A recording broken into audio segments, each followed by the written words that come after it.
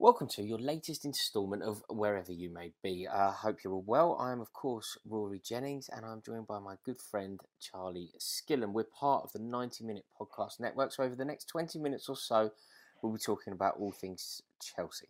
Nearly said all things Charlie there, which would have also been very insightful. That's good. Well, we'll do that next week. Yeah, and we're going to be talking about all things Charlie. Charlie, talk to me about you. How are you, Charlie? Yeah, I'm good, mate. I'm good. I'm kind of enjoying a bit of a break. It's not a very long break, is it? Because season starts again September 12th. But, our season is actually over. It's been a long trot, hasn't it? Yeah, I mean, God knows when it started. It's been about 3 years ago. But it's when our season's over, it's been quite good because our season's over. We don't have to have a vested interest. So a lot of the football that's been going on. Watching Man City, watching Man United. It's quite easy to just put your feet up and watch it, isn't it? Rather than having some sort of worrying. Oh, well, we need this team to lose because then they'll have an extra game to play. Or absolutely. Just enjoy the game. Absolutely, and I've absolutely once we went out of it, deservedly so. I've really enjoyed the Champions League format with one leg. Look, obviously, I hope it doesn't stay because seeing your team in the Champions League semi-final at home and going to the away games is kind of what it's all about. But just for this year, the one-legged sort of World Cup style Champions League, I've absolutely loved it. I've watched most of it. And it's been really enjoyable, as you say. Once kind of all the emotion is all the Chelsea-based emotion, anyways, is kind of taken out of it. Who's going to win the Champions League?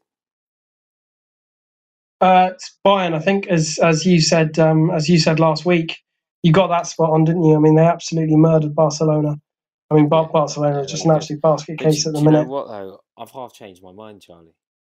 I think, sometimes, I mean, we've seen it enough, but when you think back over the years, you go Porto, you go Ajax back in the day, you go Chelsea, and it just feels like they're going to win. Yeah. It's just, and for me, it feels like PSG, after that sort of victory. Mm. Yeah, I mean, look, a Bayern... Yeah, I mean, a Bayern PSG final would be a must-watch, wouldn't it? I can definitely see what you're saying, but I do think that this Bayern team now have got such momentum, having absolutely dismantled Barcelona. They're so quick, and I just don't think PSG have it in them to keep up with Barcelona for 90 minutes. I mean, obviously that's assuming they both get through, because we saw a great performance from Leipzig, a great performance from Lyon as well, but no, I expect it to be Bayern PSG, and I do think Bayern deserve to win it. It's the best team, and obviously that's what I think will happen as well. Yeah, it'd be interesting to see how it all pans out. So last week we left everybody with a cliffhanger of a quiz. Can you remember your question? We did. I can remember my question. Yeah, I'm trying to remember the answer now.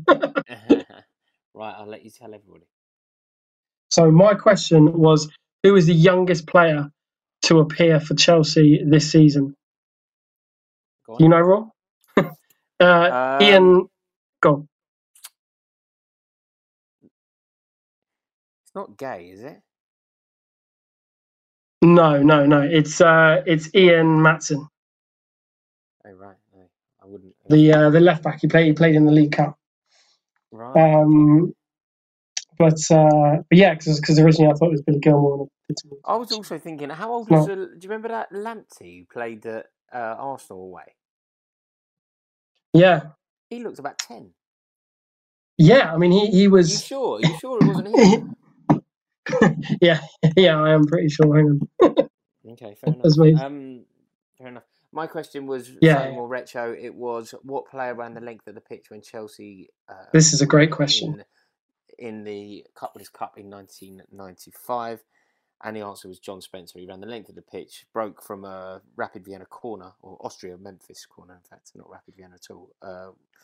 And rounded the keeper and scored. It was a beautiful moment. I can remember watching it as I just got home from school and managed to stay up. It was if anyone listening hasn't... when I was a kid. Yeah, if anyone listening hasn't seen that goal, by the way, make sure the first thing you do after listening to this podcast 3 times is put it in on YouTube, because it's just fantastic. It's a real Colts Chelsea goal, and you can see if you get the right version of it, the camera pans to a load of Chelsea fans on their first European trip in 25 years, going absolutely balmy. it's well worth a watch. Yeah, it was very good. So the season is over, as is natural to do at this point in any season. Trophies are awarded. We aren't in the trophy hunt, so we're going to have to break it down and actually find some different awards to award to our team. Okay. It's not easy at certain points, but we'll give it a go. I've broken it down into some categories. So you now need to award a different player each some sort of trophy here. Ready? Okay. Some make a total sense, right? So can't wait. Who do you award our young player of the year? Young player of the year. Well, I mean, it's an odd one, isn't it? Because so many of our outstanding performers this year have been very young. So I'm gonna say it's a bit controversial because it's overlooking some players that have played a lot, but just because of his age, I'm going to say Billy Gilmour. I agree with you, actually. Yeah. I mean, look, people, it's bizarre, people like Pulisic, who's still only 21, Mason Mount still only 21, Tammy Abraham's 22. There's a difference, isn't there? There's a difference between because you can be a young. Jeez, it's totally snuck up on me. Excuse me, I didn't see that. I don't know where that came from. I didn't know I was going to sneeze. That was a really weird experience. I just sneezed out of the blue. Yeah, I think there's a difference though between being a young man, a 21-year-old, yes, and being a young footballer. Like Christian Pulisic, despite being a young man, he's not a young footballer because he's been playing. He's been playing for international football and playing for Borussia Dortmund in the Champions League. Yeah, you can be a young 21-year-old footballer if it's your first season in the league or whatever. But Christian Pulisic, it's more about experience. When you say young, you mean inexperienced, don't you? Yeah, exactly. And but basically, someone breaking through that I didn't expect to see them so soon. I mean, he had a bit of a cameo in that Sheffield United game. He didn't play very well, but I've very rarely seen a young player take a game by the scruff of the neck, like he did against Liverpool and like he did against Everton just before lockdown. He was, I mean, with the country very briefly went Billy Gilmour crazy because he was so good in those games, and he is just quite clearly such a special talent and one that I'm really, really excited about. He sort of defies all footballing logic in terms of like looking at him when he looks about 9, not 18. And he comes on, but then if he's on his game, if he's playing well in those 2 games in particular, he just, it seemed like the whole game slowed down when he had the ball, and he was just able to completely control the movement of the team, and for a 19-year-old is just incredible.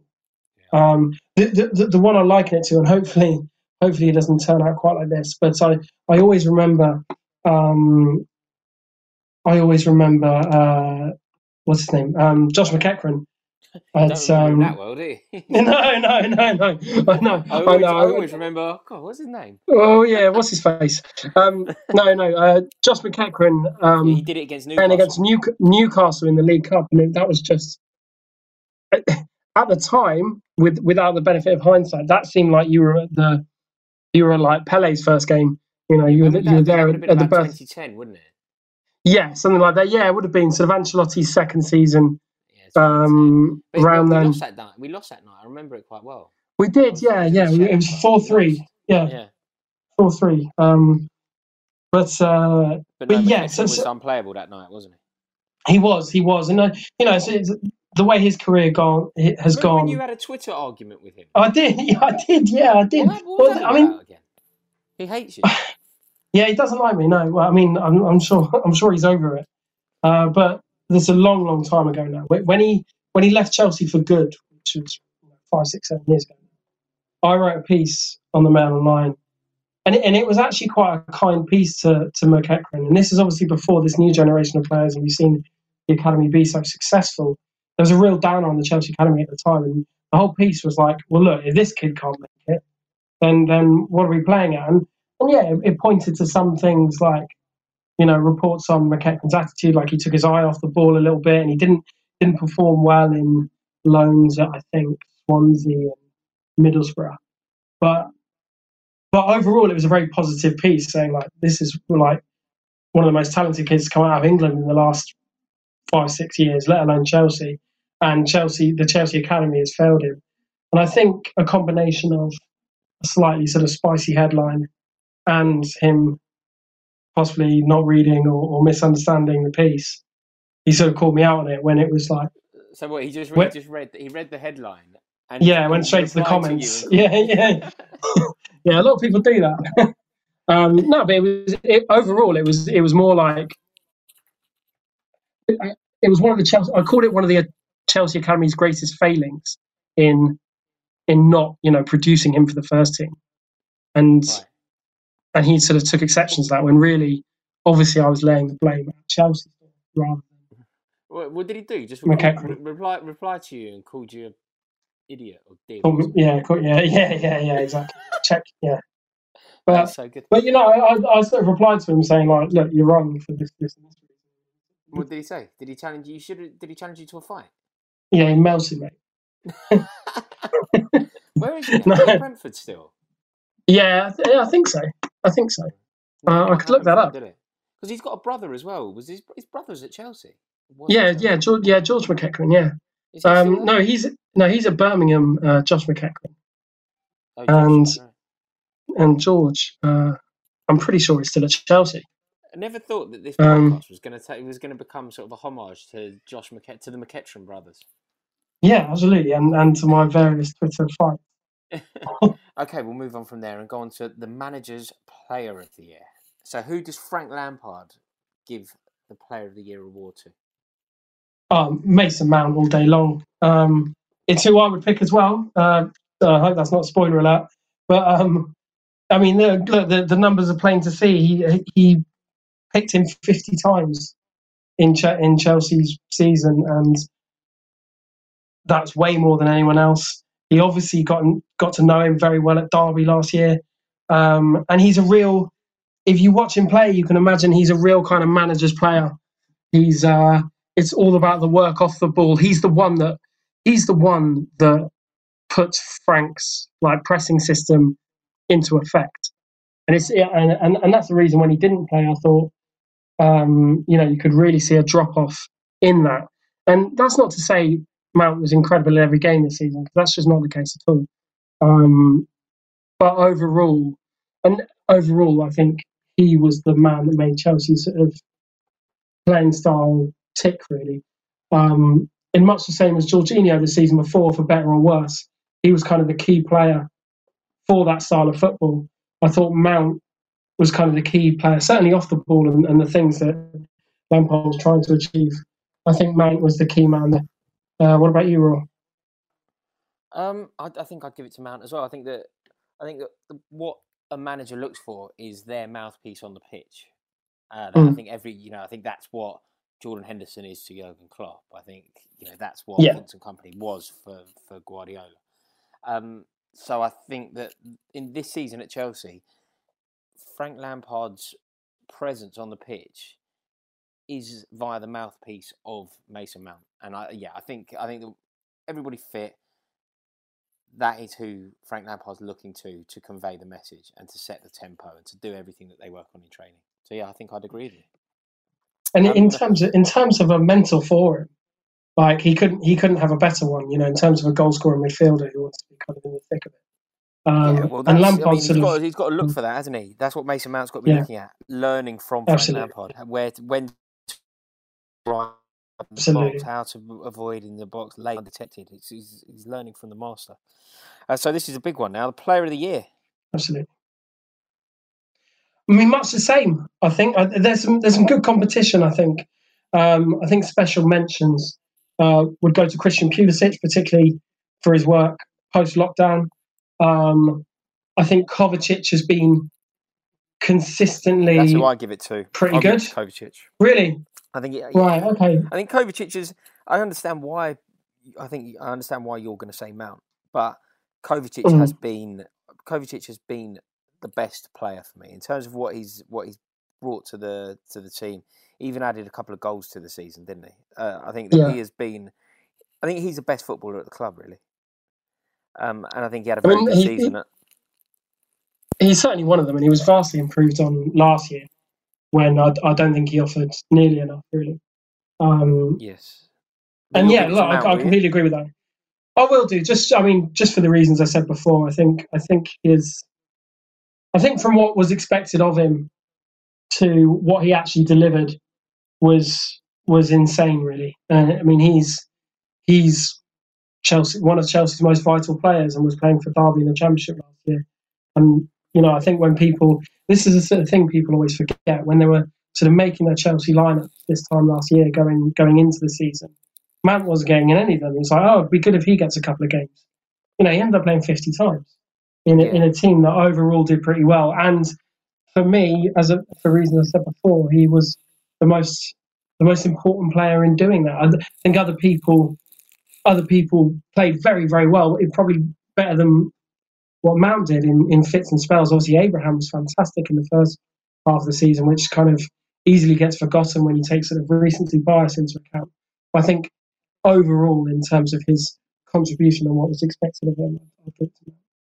Yeah, I see where you're coming from there. So now it gets very tricky. Worst player of the season? Yeah, there's certainly a few candidates for this as well.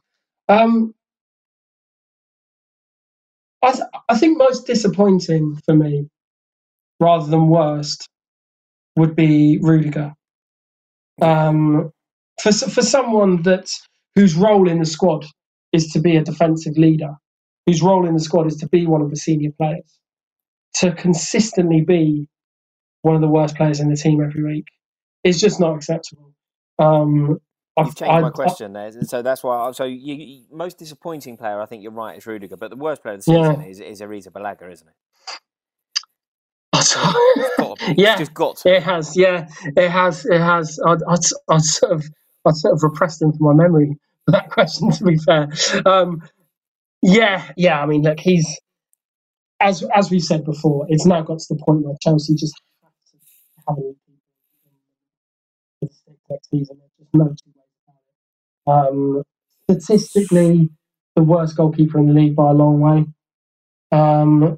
and just does nothing to even looking at Caballero when he came in, especially post lockdown.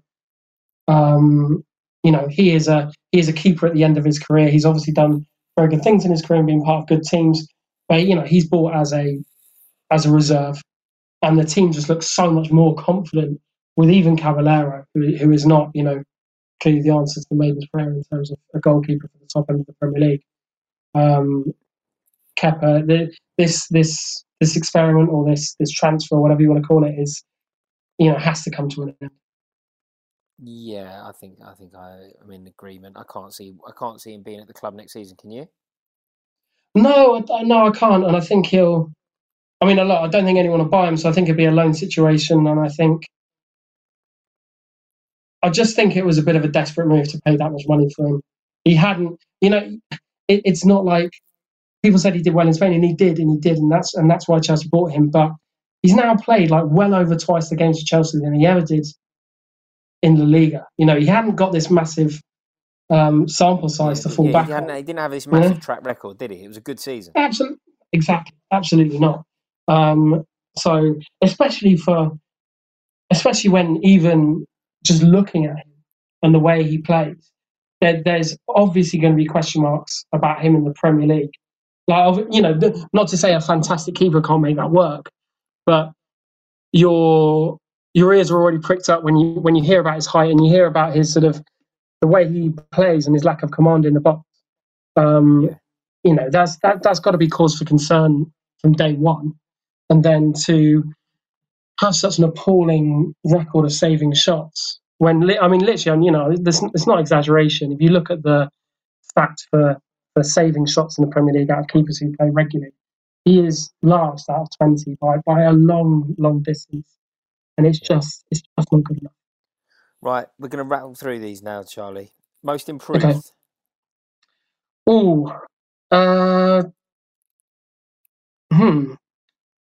Rattle through them, Charlie. Rattle through them. Sorry.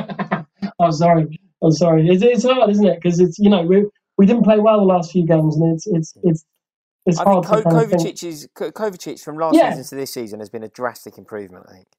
Yeah, I think that's absolutely fair enough. He kind of got lumped in when everyone had the hump about Sarri Ball, but he's shown that he can be a lot more direct in his movement. And while I still think he could contribute more in terms of goals and assists and contribute more in terms of deciding games as a player of his clear talent should be able to do, he is one of the team's sort of main fulcrums, and that wasn't the case last year. So I think that's fair. Game of the season?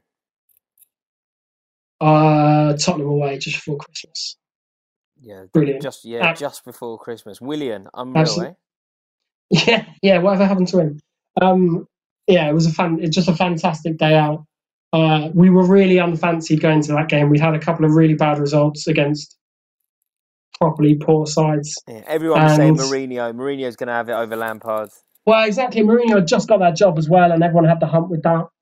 And to go there, our first game at that stadium as well, and we were so good that day. Sort of frustratingly good, given how the rest of the season went. But so good that day. The atmosphere was just incredible. And bring on the final whistle, they played "Here It Is, Merry Christmas" by Slade. Merry Christmas. Yeah, which was a really funny moment. Yeah, that's superb. But amazing. Amazing. You know what? For me, I can't see beyond the Arsenal game. We were just so bad. We didn't look like we were going to win. We were 1-0 down. We were 1-0 down about 8 minutes to go. 1-2 run. That was the week after that as well, wasn't it? Yeah. We beat Arsenal Tottenham in a week. Yeah, that was just after Christmas, wasn't it? Yeah, it's good festive period actually. Yeah, for sure. Goal of the season. Ooh, Tomori at Wolves. Just for how out of the blue it was. It was only his third game in the team, and no one knew he had that in his locker. I mean, he hasn't shown it again, to be fair. But just that was a bit of a cagey game up till then. We were playing pretty well. I hadn't got the breakthrough, and it ended up 5-2, I think. But that was just an absolute rocket out. Yeah, just out of nowhere. So I think that one. What about you? It's tricky, isn't it? There isn't a standout goal for me. There isn't there's standout moments. The Arsenal game, the Tottenham game, beating Manchester United in the FA Cup semi, all that. But in terms of like an obvious, clear goal, I'm not sure I've got one. I'm going to actually leave that. Anyone listening, tweet me your suggestions because I'm going to leave that one blank for a season. Moment of the season. Ooh. I think, you know what I'm going to go for? I'm going to go for Norwich away at the start of the season. We'd had a couple of dodgy results, but that was the first. The first away game was Man United, obviously on the opening day, and we got tonked quite unfairly. Not unfairly, because we deserved to lose the game, but 4-0 flattered them. But Norwich, who were playing quite well at the time, we were just brilliant, and it was the first time for a few weeks that we'd seen these young kids play, and Lampard was on the touchline. It was baking hot, and I think the end of the game, Lampard coming over to the crowd, which he obviously did, quite a few times, and celebrating in front of the away fans was just a fantastic moment, and kind of sums up how good it's been to see the club improve off the pitch and the whole feeling around the club. Yeah, for sure. And worst moment of the season, I'm going to lead with, and it's the FA Cup, isn't it? It's got to be. Losing a cup final to Arsenal, there's just. It's still annoying me now, to be fair. That's a horrible note to finish up on. Charlie, we'll keep the trend going and ask our listeners a question. Okay. I'll leave you to yours to go first. Cheers. Okay.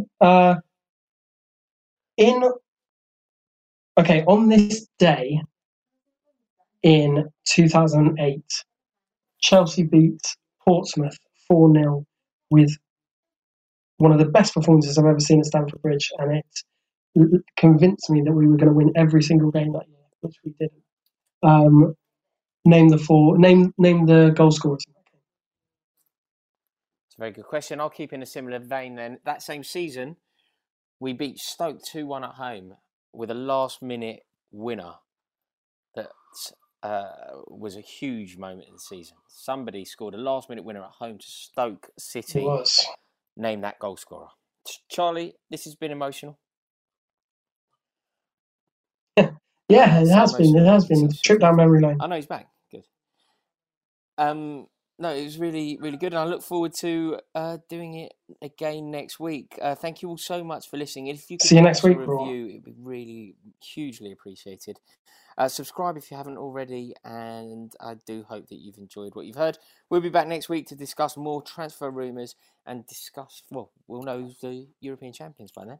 So I look forward to speaking to you all about it then.